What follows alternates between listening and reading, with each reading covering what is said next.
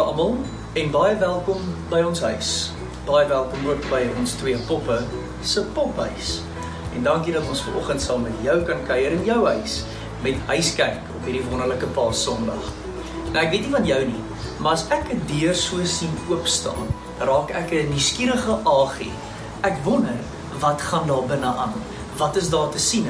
Wat het hier gebeur en hoekom staan die deur oop? Nou ek kan julle nou nie vanoggend by ons dogter se pophuis inlaat nie, maar ek kan julle vanoggend nooi om voor die graf van Jesus te kom staan, wat net soos ons girls se pophuis oop en leeg is. Die kruis is kaal en die graf is leeg. Jesus het opgestaan en dit is wat ons vandag vier. So vandag kan nie enige gewone huiskerk wees nie. Dis die mees opwindende huiskerk wat ons sal hê in hierdie tyd van lockdown. Dankie dat ons dit saam met jou kan doen. Ons sien uit na ons tyd saam met jou. Kom ons begin hierdie oggend met 'n lied wat François ons in gaan begelei met die naam Besing die lof van Jesus saam, die opgestane Here. Kom ons staan terwyl ons nou hier so in ons huise is en ons sing hierdie lied saam met François. Besing die lof van Jesus, o engele bring hom neer.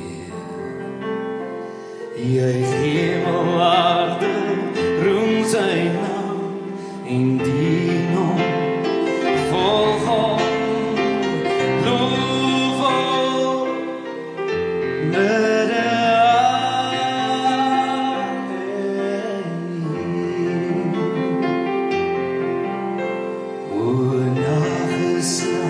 van Israel, gee Messias hier. Erken hom as Immanuel en soek hom, vind hom, prys hom as jou God en Heer. Wat as die oorwinnaar staan, kom op die wolke weer. Hy val wat leef jou loflied en dien hom, volg hom, loof hom, koning harde Heer.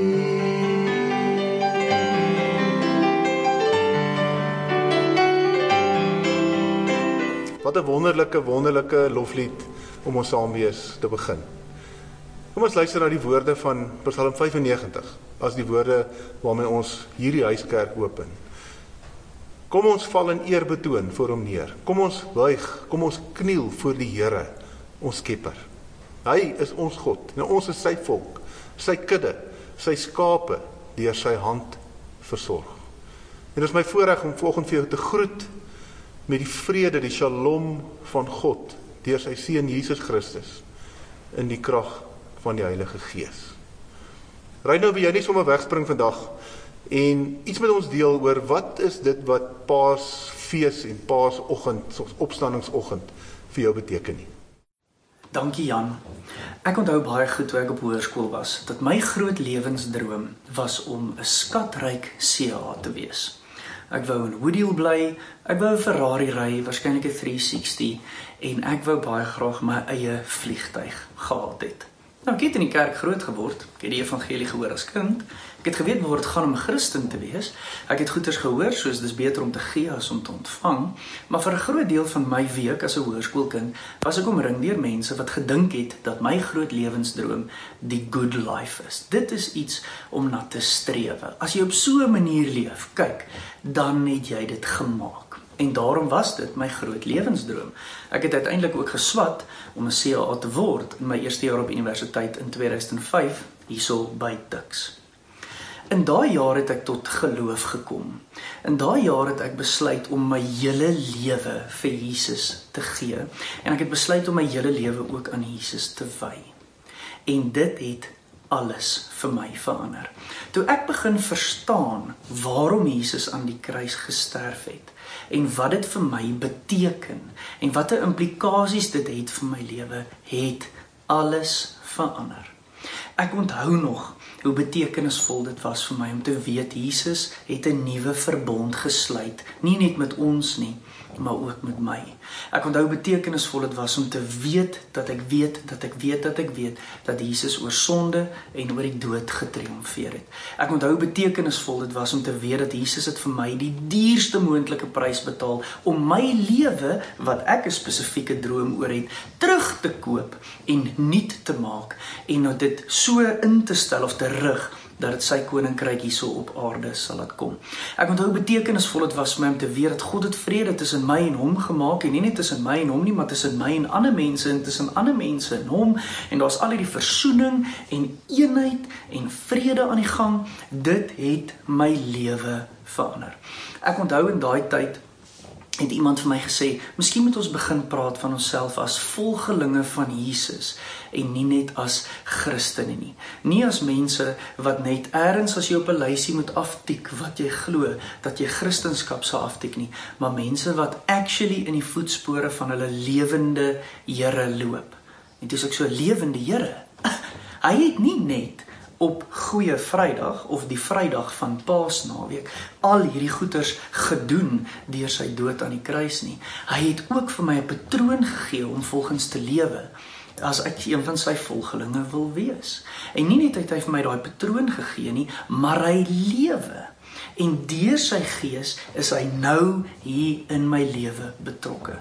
Dit het gemaak dat al my prioriteite verander. Dit het gemaak dat al my drome vir my lewe verander. Trouwens, dit het gemaak dat ek selfs 'n ander loopbaankeuse gemaak het en vanoggend op hierdie bank sit en deelneem aan ons Huiskerk. Dit het gemaak dat ander mense eers te kom en nie ek nie. Dit het gemaak dat 'n Ferrari glad nie meer so aantreklik is soos wat ek gedink het dit sal wees nie. Ek bly definitief nie in Woodhill nie, dit kan ek julle beloof, en ek het ook nie 'n CA geword nie, en dis alles oukei met my.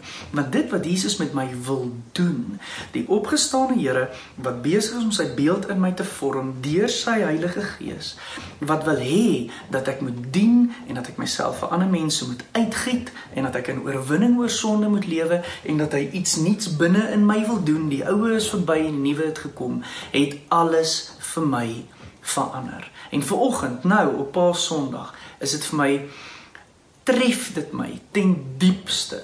En is ek so super dankbaar daarvoor. Jesus is nie iemand op 'n poster nie, en hy is ook nie iemand in 'n graf nie. Hy lewe. Arlien, wat beteken Paasnaweek vir jou? Ek dink wat Paas vir my beteken spesifiek is, dat dit hierdie reis saam met die Here is. Verlydenstyd het ons die hele tyd saamgestap oor, waarom moes Jesus verlei, sodat ons lewe in oorvloed kon hê. Ons het telke male hierdie oomblikke gehad waarin dit ons geroep het om so diep te gaan reflekteer oor wat aan die gang is binne in 'n mens. En vir my elke jaar doen Paas spesifiek dit. Ek sê ek glo, maar is my lewe besig om dit te wys. En keer op keer is dit tyd vir my om te moet bely dat dit wat ek sê en dalk self preach, kom nie altyd uit by wat ek in my lewe uitvoer nie. En dit is my swaar. Want ek glo regtig dat die Here roep ons om autentiek te wees en om onsself te wees in hom, om hom ten volle te dien met wie ons is. So vir my is Paas hierdie reis saam met die Here. En wanneer ons by Goeie Vrydag kom, is daar hierdie oomblik waarin dit totaal en al reëel word, waarin 'n mens totaal en al bewus word van die feit dat elke een van my tekortkominge, my sondes, my nie genoeg wees nie, het vir Jesus op daai kruis vasgepen. Het gemaak dat hy moet sterf en soveel verduur. En dit is my swaar om te moet erken en te aanvaar. Want dit is so lekker om te dink dat ek kry soveel reg en dat ek op so 'n goeie plek is in my lewe en in my geloofslewe. Maar elke nou en dan word ek weer oortuig dat daar steeds dinge in plek is wat nie is wat die Here wil hê vir my nie. So wanneer ek al belydenis maak op Goeie Vrydag, bring dit my sorg tot 'n stilstand. En dit is baie moontlik dat 'n mens waarskynlik kan depressief raak en hartseer word oor alles wat jy nie is nie en hoe jy God teleurstel. En ek dink vir my is dit ook dan met stil Saterdag hierdie oomblik waarin ek net daai stilte beleef, om daai emosies te ervaar en te voel hoe voel dit. Om hartseer te wees, om teleurgestel te wees in myself en om te weet dat al wat my gaan red en al wat my hieruit gaan kry is genade. En in daai stilte tyd, in daai oomblikke waarin ek net is saam met die Here en kaal en naak voor hom staan en bewus is van elke vlek bo op my, in daardie tyd te ontdek dat daar iets is besig om te transformeer. En dat nie is omdat ek so oulik is en omdat ek besig is om 'n nuwe mens te word nie, maar omdat God besig is om te werk. En dat sy liefde en sy geduld en sy sagte hande besig is om my te vorm. En stil Saterdag, terwyl Jesus in die graf was 'n transformerende ervaring, waar niks meer dieselfde lyk as voorheen nie, nie eers ek nie. En dit bring my op vanoggend waar ons by Opstandingssondag is en ek wil skree van die dakkappe af dat ek dankbaar is. Dat Jesus se opstanding juist gemaak het dat ek kan opstaan. Dat ek met vrymoedigheid na God toe kan gaan en kan ontdek dat sy genade genoeg is vir my. Dat hy werklik intens omgee en lief is vir my. En elke dag ontdek ek dit op nuwe maniere. Daardie idee van hoe lyk genade neem toe elke dag. Dit word meer en meer soos wat ek saam met die Here stap. Hierdie reis aanhou voltooi. En daarvoor is ek uiters dankbaar. So vanoggend met Opstandingssondag sit ek by 'n plek van dankbaarheid. En ek is oorweldig met hoe God teenwoordig is in my lewe, ook vandag. En ek sien uit na hoe God gaan bly teenwoordig bly en hoe hy gaan aanhou transformeer en aanhou gaan hierdie verhouding met hom gaan vorm. En ek sien uit. Want hierdie reis is nie verby nie, hierdie reis is steeds op pad. En ek is so dankbaar vir hierdie geleentheid. God is werklik goed. En voordat ek nog 'n hele mond vol preek, wil ek graag vir Karel vra. Karel, wat beteken Paasfees vir jou? Dankie Arlene. Graag vertel ek vir u wat Paasfees en Opstandingsfees vir my beteken. Ek sit hier in my gunsteling plek in my huis, naamlik voor my klavier, tussen al die instrumente wat ek deur die jare vergader het. Van kleintyd af is dit so dat God die duidelikste met my praat deur musiek. Paastyd is natuurlik ook die hoogtepunt op die klassieke musiekkalender. Van die grootste klassieke werke is geskryf vir Paasfees rondom die Paasgebeure. Die komponiste het die teks of die skrif bestudeer en detail en dit dan in note en woorde omgesit. Hulle het die emosie binne die tekste deurleef. Dis asof hulle ervaar het wat Jesus deurgemaak het en dan het hulle dit omgesit in grootse klassieke werke. Baie keer as mens die teks lees van Jesus se laaste dae, dan is dit moeilik om die volle emosie wat hy deurgemaak het te verstaan. Want die meeste van die vertellinge of geskrewe teks wat ons het van Jesus se laaste dae, is van getuienisse, mense wat dit aanskou het en oorvertel het. En baie keer wanneer dit dan op skrif gesit is, dan was die woorde nie daar om die volle emosie van dit wat hy ervaar het, deur neer te skryf nie. En ek dink die musiek wat hierdie komponiste geskryf het, gee vir my en jou die geleentheid om op 'n manier te ervaar wat het Jesus deurgemaak in daardie laaste dae van sy aardse omwandeling.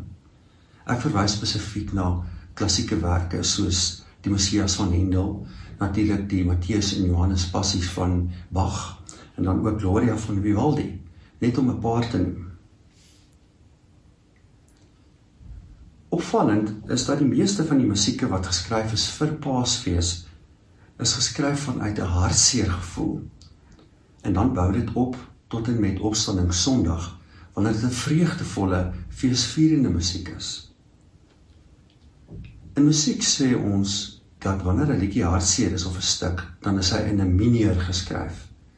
Maar wanneer dit vrolik en feesvierend is, dan is hy in 'n majeur geskryf. Nou, wanneer mens 'n akkoord druk op 'n klavier, en dis 'n majeur akkoord, dan skuif jy net een klein nootjie daarvan af na die swart noot onder hom, dan word dit 'n mineur. So in klavierterme is dit 'n baie klein skuif, maar dit maak 'n reusagtige verskil tussen 'n mineur en 'n majeur. Die meeste paasmusiek is geskryf in 'n mineur, en dit is om Jesus se hartseer en lydende gevoel deur te gee in sy laaste dae. Maar dan bou dit egter op tot en met Opstandingssondag, wat dit luide, vreugdevolle Maier musiek is. Want Opstandingssondag is natuurlik 'n vreugdefees. En dit bring my dan by die betekenis van Paasfees en die opstanding vir my. Paasfees herinner my elke jaar aan die minere in Jesus se aardse omwandeling, spesifiek sy laaste dae. Die hartseer, die pyn en lyding wat hy deur moes maak, die pad van smart, om ons eindelik as 'n misdadiger gewelddadig aan 'n kruis te sterf. Maar dit herinner my ook gelyktydig aan die Maiere van sy lewe, die vreugde wat ons vier as gevolg van sy opstanding, sy hemelvaart en natuurlik ook met sy wederkoms. Net so ervaar ek Jesus se teenwoordigheid in die minere, die hartseertye van my lewe. Dis asof hy daar is in die note en akkoorde van die minere.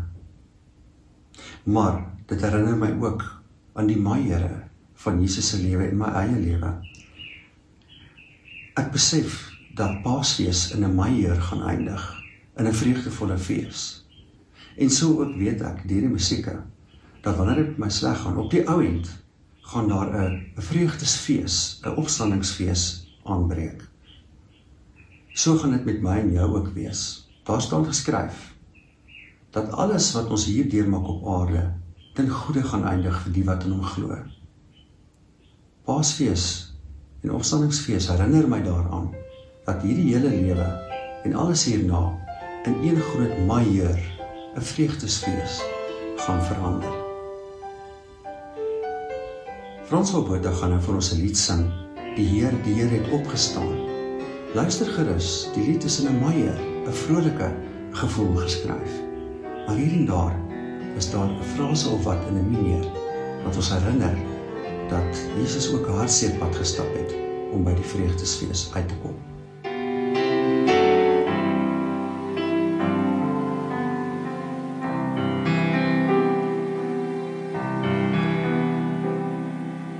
Die Heer het opgestaan, die Heer het waarlik opgestaan. Vir sondaars het die Heer gesterf, die lewe deur sy dood verwerf. Hy het oorwin die dood. Laat ons dit wêreld wyd vertel.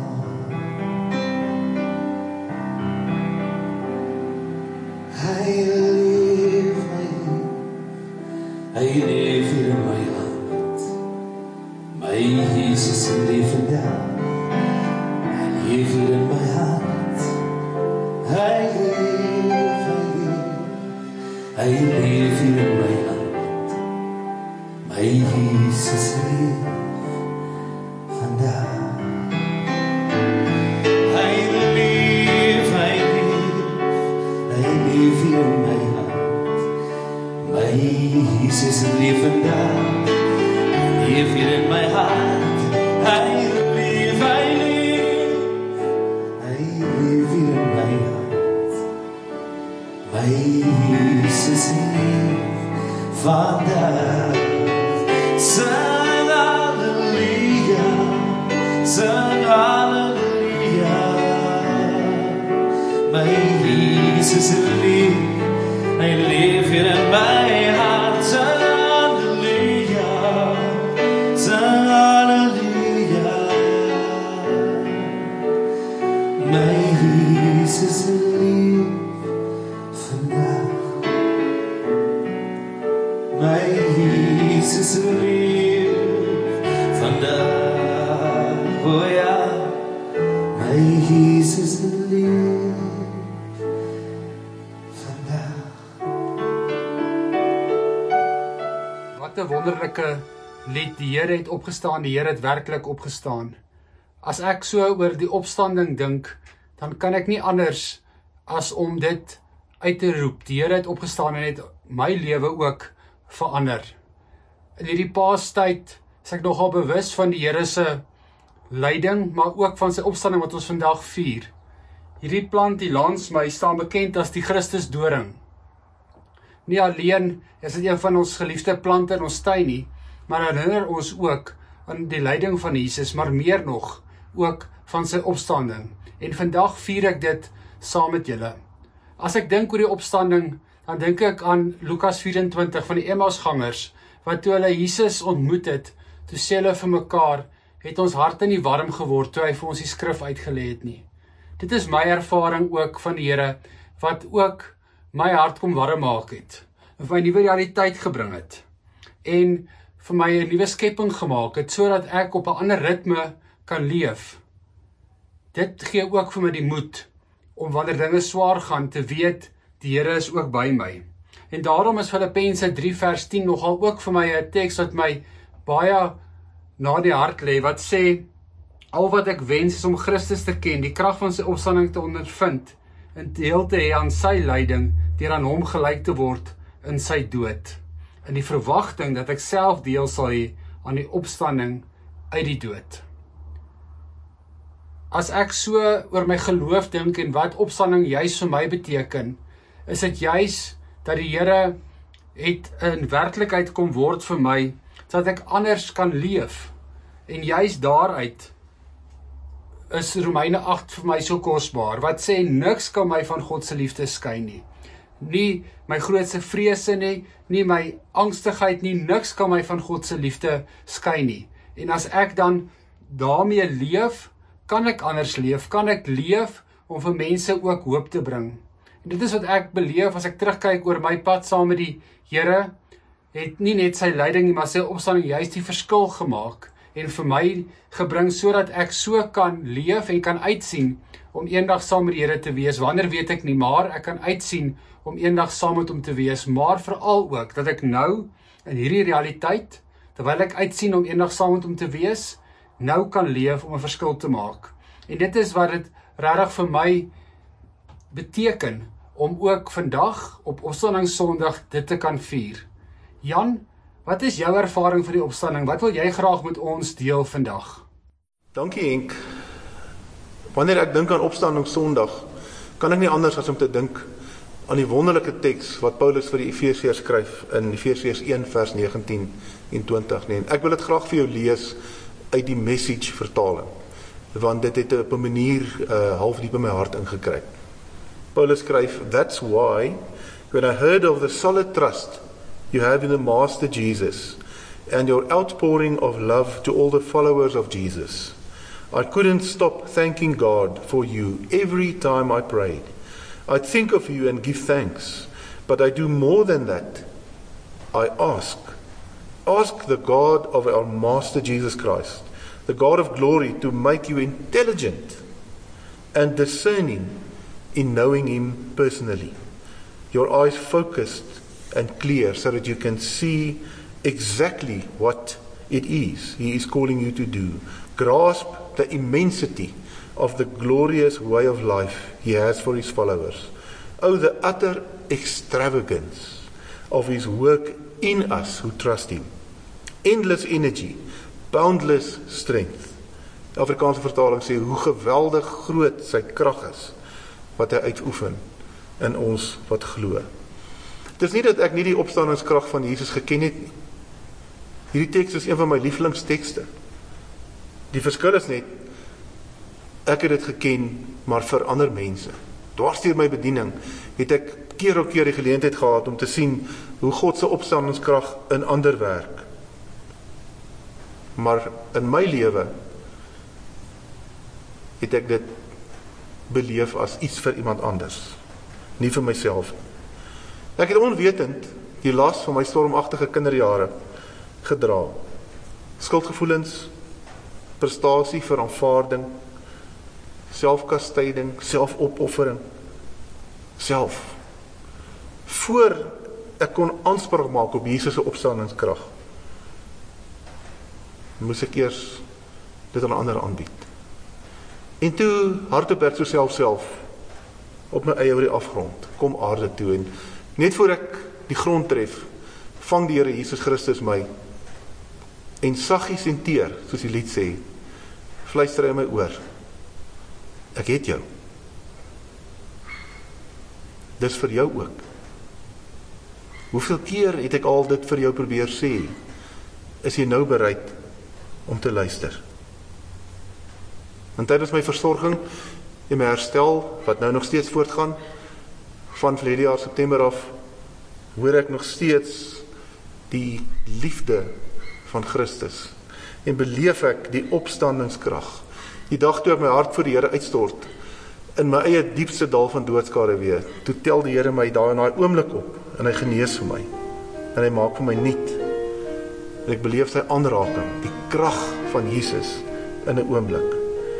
Ek kon voel hoe die opstanding deur my bruis, hoe dit my heel maak, daar en dan, en ek is heel, alhoewel ek nog steeds besig is om heelwording uit te oefen en deur te werk, met sy endless energy en boundless strength.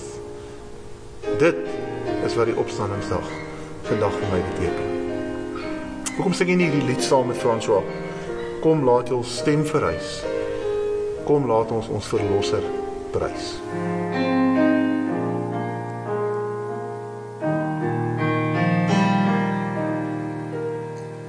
Kom laat ons stem verrys.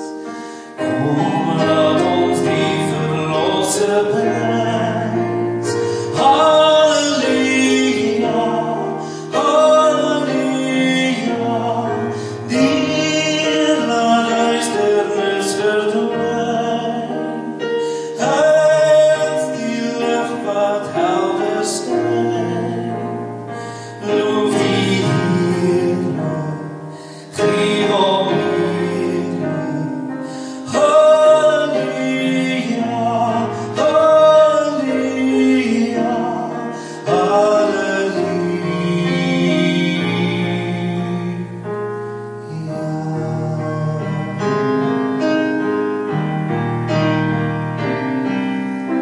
Kom buig nou aanbidding. Kom buig nou aanbidding. Kom buig nou aanbidding. Voor Jesus die Heer. Want wie alleen is waardig. Want wie alleen is waardig.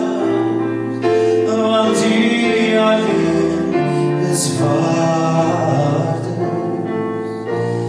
Jesus die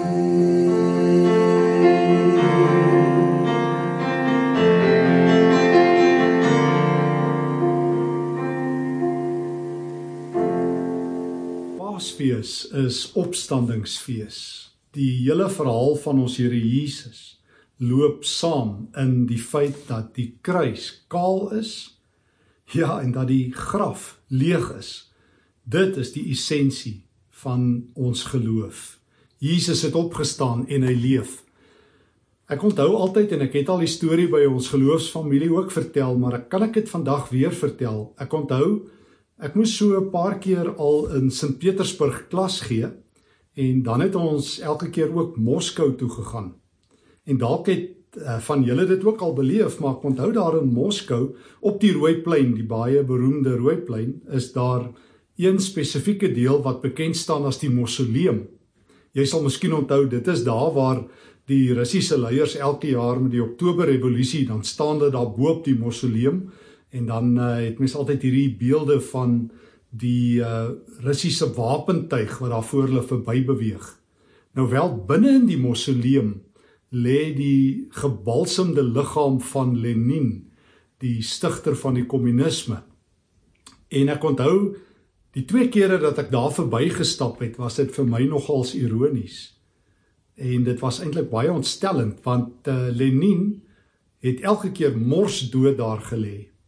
Ek onthou die 2de keer toe my vrou en ek daar uitstap, toe is dit asof, toe ons buite in die sonlig kom, die woorde van Jesus my uit die bloute uittref, sy woorde in Matteus 28 vers 20, Jesus se heel laaste aardse woorde, ek is by julle al die dae, tot en met die einde van die wêreld. Onthou dit, sê Jesus. Dit is wat die Christelike geheue vorm. Dit is die verhaal van Paaszondag. Jesus wat opgestaan het. Jesus wat leef. Paulus vra die vraag, onthou ek, daar in 1 Korintiërs 15, daar in vers 54-55, dan kyk hy na 'n ander groot vyand, 'n vyand wat jy en ek baie, baie goed ken, die dood, die skoppensboer, die laaste troefkaart, die groot teenspeler in hierdie wêreld, die dood, wat op jou en my wag. Dan vra Paulus, dood, waar is jou oorwinning? En dan vra Paulus dit nadat hy by die leë graf gestaan het in die geloof, nadat hy saam met Jesus wat opgestaan het, vir 'n oomblik nadink oor geloof en wat dit beteken om 'n post-Paasfees Christen te wees. Dan kyk hy die dood in die oë, dan sê hy, dood, jy het verloor. Dood, jy het nie meer die goue medalje by die wêreld se spele nie. Dood, jy het nie eens meer 'n plek nie. Christus triomfator, Christus imperator. So die vroeë kerk. Later jare as hulle nadink oor Christus, het hulle gereeld uitgeroep. Die Nuwe Testament ken hom nou as Christus die Here wat opgestaan het. Geen wonder nie dat Paulus die dood se bluf roep. Geen wonder nie dat die Paasfeestklokke wat lui, soos wat ons een van ons liedere sing, die dood verklaar het. Nee, Christus het die dood verklaar. Die kruis is regtig leeg en die graf is gestroop van sy grootste gevangene, van Christus. Geen wonder nie dat Johannes daar in Openbaring 1, as hy daar op Patmos 'n gevangene is en Christus aan hom verskyn, dan sê Christus vir Johannes, Johannes, weet jy wat? Ek het sleutels in my hand. Ek het die grootste sleutels in die heelal in my hand. Ek kan oopsluit wat niemand kan oopsluit nie. My krag, my superkrag is dat ek die dood en die doderyk se sleutels het. Ek het gewen. En dit is die getuienis wat jy en ek op hierdie Sondag het, op hierdie opstandingssondag. Weliswaar 'n opstandingssondag met 'n koronageur, as jy wil. 'n Sondag waar ons dalk nog almal onder huisarrest is, toegesluit op grond van 'n virus wat vry buite rondloop en ons nie weet aan wie se deur hy kom klop nie. Vir dieselfde rede dat die dood ook so 'n soort van 'n virus is, kan ons vandag ook verklaar, Christus die Here oor corona, die Here oor die virus van die dood. En daarom het ons 'n nuwe storie op ons lippe. Die evangelies vertel vir ons van hierdie nuwe storie in Lukas 24, as jy wil, hierdie nuwe getuienis. Juis op opstandingssondag is dit die mense van Emmaus, daar in Lukas 24, vanaf vers 13 tot 35, wat die pad vat, en dan sluit Jesus wat opgestaan het, by hulle aan. En as Jesus by hulle aansluit, dan loop hy saam met hulle op die lewenspad. En uiteindelik, as hulle oë oopgaan, nadat hulle saam met hom brood gebreek het in hulle dorpie, en terug hardloop na die ander disippels toe, dan is daar 'n nuwe gemeenskaplike taal tussen al die gelowiges. Die Here het opgestaan en hy leef. So die vroeë kerk mekaar op hierdie Sondag gegroet. So groet die kerk nog al die eeue mekaar. Die kerk wat die hoop het, wat die wêreld nie het nie. Die kerk wat lewe het, waarvan die wêreld nie weet nie. Met hierdie woorde. Die Here het opgestaan. Hy leef. En kom ons as geloofsfamilie sê dit vandag hier in hierdie vreemde 2020, wat nie een van ons kon voorsien het nie, agterna. Al is ons dalk gevangenes van die lewe, al is ons dalk toegesluit, al weet ons dalk nie wat lê voor nie, ons weet wie is by ons. Ons weet hy wat in Johannes 14 gesê het, ek is die pad, die weg, die ware pad, die waarheid en die lewe. Hy is met ons. En daarom is Paasondag die grootste Sondag in die geskiedenis van die kerk, ook in jou en my geskiedenis. Mag jy saam met my Paasfees beleef. Kom ons bid saam. Here, baie dankie vir Paasfees, vir Opstandingssondag. Dankie dat U die dood uitgeknikker het. Dankie dat omdat U lewe, kan ek ook lewe. Gee dat ons as familie dit diep in ons harte sal skryf, ook op Paasondag 2020. Amen.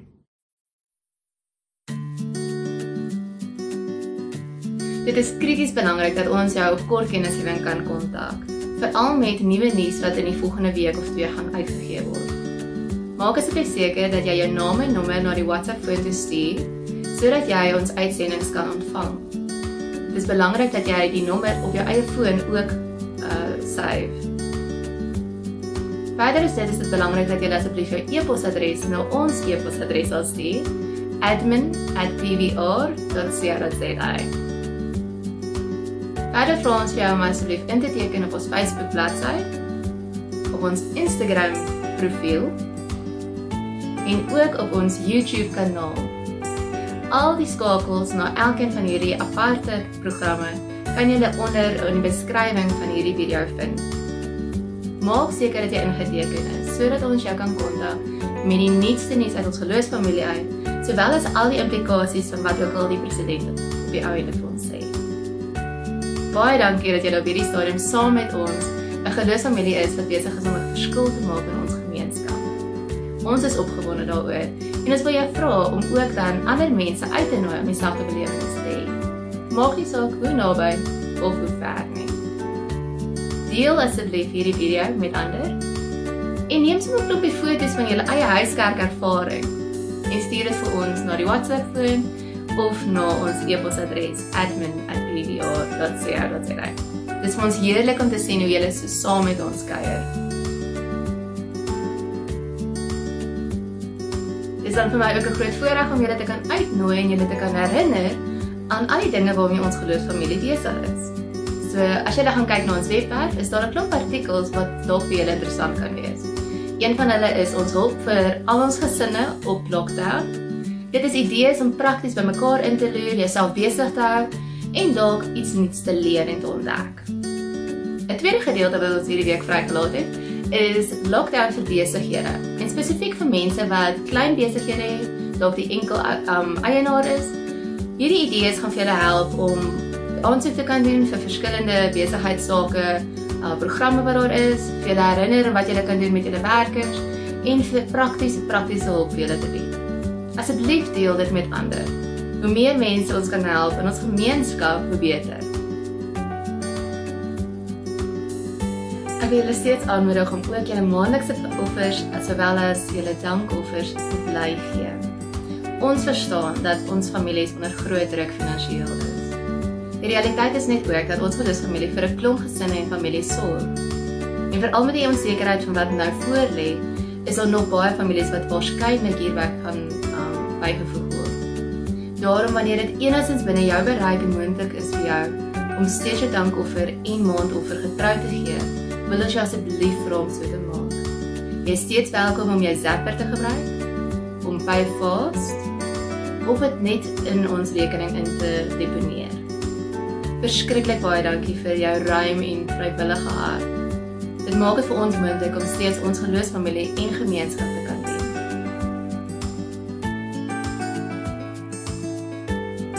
Ek wil julle ook herinner dat daar steeds pastorale hulp beskikbaar is.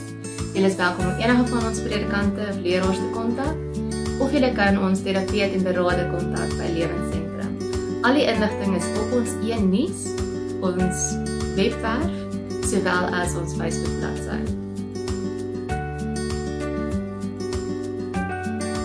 En soos met elke huiskerk het ons die geleentheid om ook hierdie ding wat ons vandag leer, wat ons ontdek, prakties te doen. En een van die goeders van Opstandingssondag is juist dat Jesus is nie meer dood nie. Hy is nie meer in die graf nie. Hy is lewendig op hierdie oomblik. En wat is dit dan 'n beter manier as om in die oomblik te wees? So ons gaan 'n bietjie hierdie week oefen aan teenwoordigheid.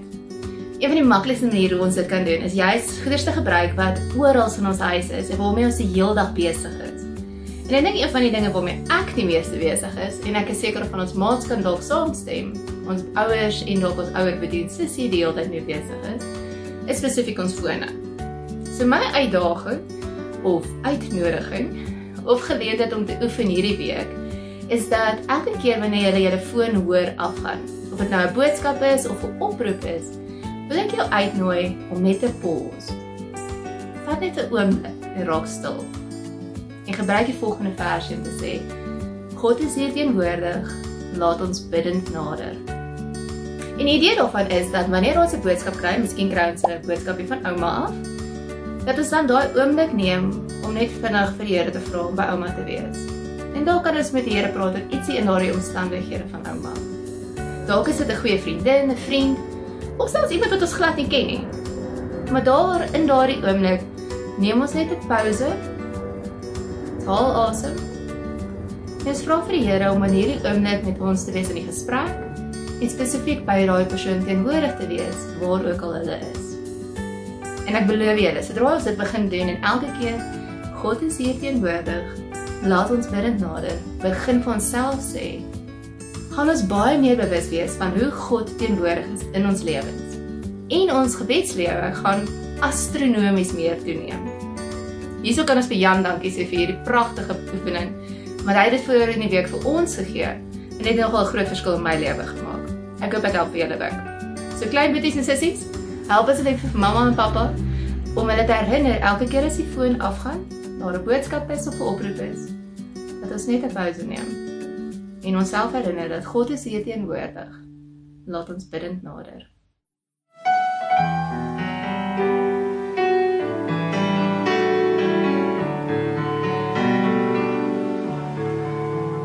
Hy is hier, hy is hier, hy is oorwinnaar oor die dood, en hy is hier, elke knie sal buig, elke mens erken, hy Jesus, hy is hier, hy regeer, ja hy regeer, van die regterhand van God, want hy is hier, elke knie sal buig, elke mens erken, hy Jesus, hy regeer, en hy kom weer, hy kom weer, op die wolke om te oordeel, hy is hier, elke knie sal buig, elke mens erken, hy Jesus, hy kom weer,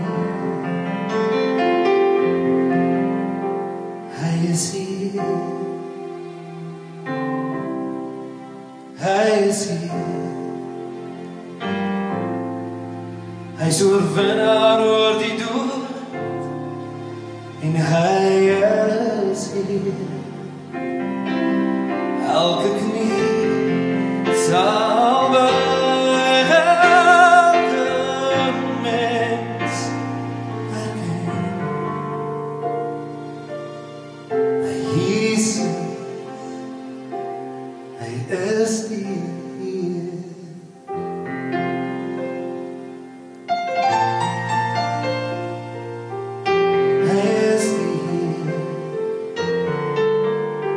Mag nou die genade van ons Here Jesus Christus, die liefde van God die Vader, die kragtige werking van die Heilige Gees 'n teenwoordigheid wees in elkeen van u se lewe in hierdie moeilike tye. Amen.